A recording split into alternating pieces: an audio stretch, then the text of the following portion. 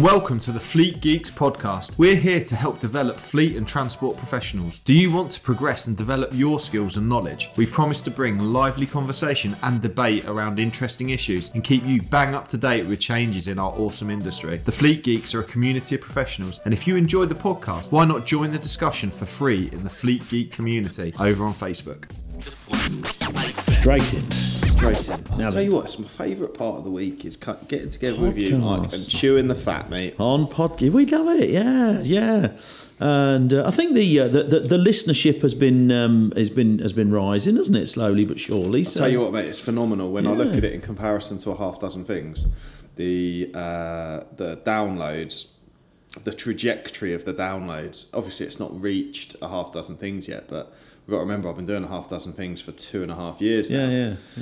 I'm hoping it'll all end up a bit like that Joe Wicks fella, you know, that geezer who had some followers. That one, that one with the long hair and the slim body and what have you. But yeah, he just sort of took off at lockdown. I'm not saying I hope there's another lockdown, but I'm thinking at some point it's just going to go bananas.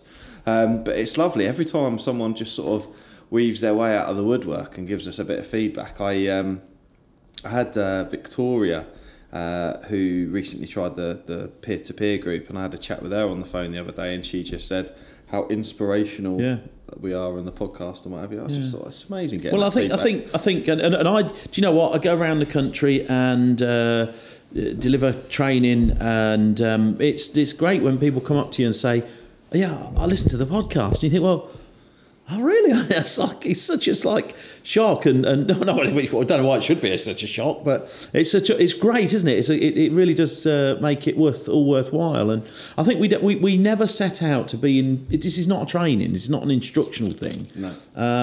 I'm sure that the listeners get information from it, which I think they find useful, and we know that from the feedback we've been getting. But we never mean for it to be like a training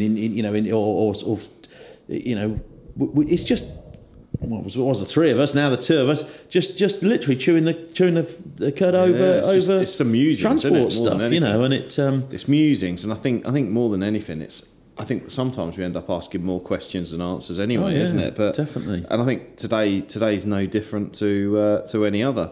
The big question for Mike and I is Driver CPC working time?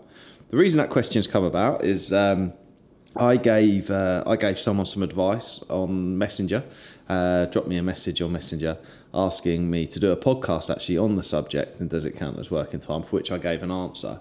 And one of my very respected associates, Tom, gave some alternative advice. So Mike and I went away and had a bit of a look, actually, because the advice I gave was that if a driver isn't paid for Driver CPC, then it can be taken as part of their weekly rest. And the conflicting advice had been that Driver CPC is working time. Someone is not freely disposing of their time because they have to be on a Driver CPC course, which is a perfectly acceptable response as well. And interestingly, there's an element of us both being right. So, and this is sometimes a challenging thing in the industry to give people some context, because I never saw that rule in writing. I was told it, and I can't remember now because it was back in. So the query was actually back in 2019, sort of during the course of the last influx of Driver CPC training, and I was hell bent that it was a DVSA examiner. I can't remember exactly which one, but I attended a couple of new operator seminars that year, and the question came up, and it was quite categoric that if a driver is not paid to attend CPC, he can attend as part of his weekly rest. So I took that as categoric, and that's always been the advice moving forward, as you do. Yeah. But nonetheless, I also want to make the point that I think that Tom's sort of partly right as well, because in the spirit of the law and in the spirit of working time and morally, Driver CPC is working time. So I'm not arguing that at all. But Mike, I sort of posed the question to you, and you went away and did a bit of research yesterday, didn't you? Yeah, and it is it's something that I've learned over the years to avoid during training courses. But people tend to think that everything is black and white, and you're a trainer, you know the law. What can I do? Can I do this or can I do that? Can't I do this? Can't I do that? And like a lot of law, it comes down to interpretation and how not only how you interpret it, but more importantly, how a traffic commissioner or a magistrate's court's going to interpret it. Sorry, I'm just waving at Mike. I want to turn the heat. Turn the heating down. Are you okay? We've struggled with temperature today. I'm sweating my tits off, it is mate. getting a bit warm. Yeah, I'm turning it down if that's all right. Just Sorry, you carry on, mate. I didn't mean to interrupt you. Showing off that we've got aircon, super duper aircon and heating in here and everything. So yeah. So it is down to interpretation, isn't it? And how each individual, maybe even if you speak to a DVSA officer, I know they're very guarded in giving specific. They will give generic advice, but very. So I went away and looked at it, and of course the definition of working time is in, the definition of rest is in EC 561 2006. But the way it's written, you've got to remember it's been written in. It's not even, it was written by the European Union, and they have to use a language that is acceptable across the whole of the EU, etc., etc. So sometimes interpretation is difficult. So we look to the guidance that the DVSA give us, and the DVSA say that. Do you want me to read it? Yes, go on. Let's read it. Get it verbatim. Because this is verbatim off the Gov website. Training related to obtaining/retaining a driver certificate of professional competence in bracket CPC, where the training is at the request or instigation of an employer, i.e. this is referring to what's classed as working time. However, so in the context of working time, I probably should have made that clearer. So in the context of working time, this is working time. Training related to obtaining, retaining a driver certificate of professional competence, CPC, where the training is at the request or instigation of an employer. Driver CPC training can only be undertaken during rest periods if the driver is attending voluntarily and not at the request of the employer. Yeah, so there's actually two things at play here, really. There's two different pieces of legislation. You've got the working time rules, the road transport regulations, and you've also got the driver's hours rules, which define rest. And if you're interrupting your rest to go on some training, that cannot be counted as a part of your weekly rest. And therefore also the training has to count towards your working time as well when you're calculating your working time under the road transport regulations, the working time rules.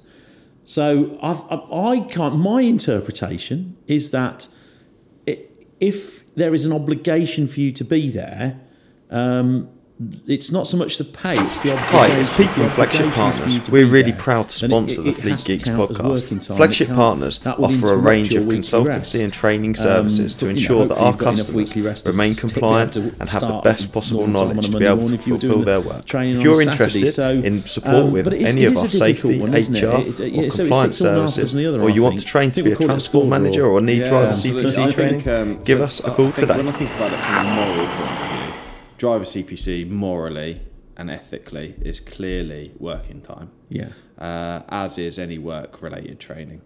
And however, that then presents its own set of challenges for operators because, I wouldn't be surprised, I don't know categorically, but I wouldn't be surprised if on occasion on a Saturday I might have trained someone who hasn't had 9 hours of daily rest since the end of their last shift. Yeah. Would you say that's fair? And absolutely. I imagine there's a lot of trainers up and down the country that would vouch for that. We know, and when they slip something in towards the end of the course, like, great, I can have a couple of hours and I'm off out. I'm starting to, a night shift, and you suddenly realise actually they're night workers and they've come in during the day. Yeah. I thought we've got a no snore guarantee here, of course, so we do keep them awake, but then you realise why. But and it's always an ethical problem then for the trainer. I've certainly trained people who I think it probably has put them over a 15-hour shift that day as well. Yeah, absolutely. Additionally too. So,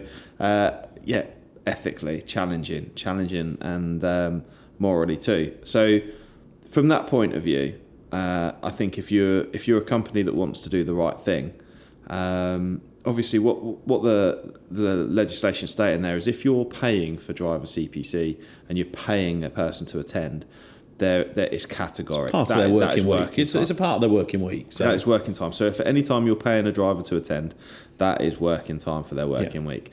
I think the greyness comes out of this voluntarily element of where you may put on a course and then it's voluntarily up to a driver to turn up for one of the free courses that you've on for them on an annual basis.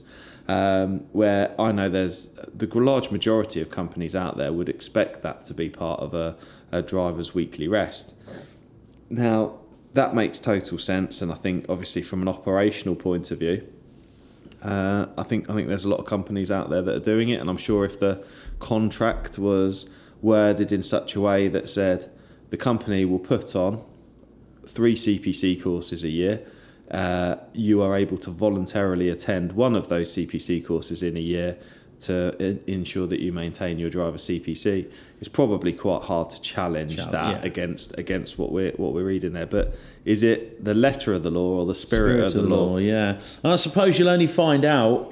People say, "Well, come on, tell me what is it? What should I do? Shouldn't I do?" You can't. The only way you're going to find out normally when something goes terribly wrong, and you're having to explain it to either a magistrate or a judge or a traffic commissioner. So, I think it's definitely worth giving some thought to how each individual company does that and handles it. I think that's probably the message there. And look at each individual circumstance as it falls. But yeah, it is a tricky one, isn't it? You see, that's the interesting thing about this industry. It occasionally kicks up things like that, and you think, well, actually, when you give it some thought, I mean, I've always considered it to be working time because, as you say, like the spirit of the thing, they're there. They're not. I don't think I've ever had anybody come on a driver CPC course who said, I don't really need to come on this course, but I had nothing better to do today, so I thought I'd drop in and. That's never happened. So I'm really shit at my driver's hours, and I'd love to learn more. I'd love to learn some more. I'd love to come and do some extra tuition. I've never had that happen. So you could say, well, that's totally voluntary. It's no different for them to going down to the library and getting a book out and reading about it all day. So, but I don't think it's ever happened. So I've always considered it to be working time. Although I appreciate, as you say, Pete, it won't be the first time that I've had somebody on the course who clearly, treats it as if it isn't. But I think from a commercial point of view, I would say a lot of the time, I think if we were to do a poll or do a survey of the industry across the country, I would say that the large majority of operators expect drivers to be voluntarily turning up free of charge for a course that they've put on. It's a tricky thing based on what I've read anyway on that information that's available to us. Yeah, I suppose you think about I suppose probably even another podcast, but driver gets into work on Monday morning having done a CPC on a Saturday.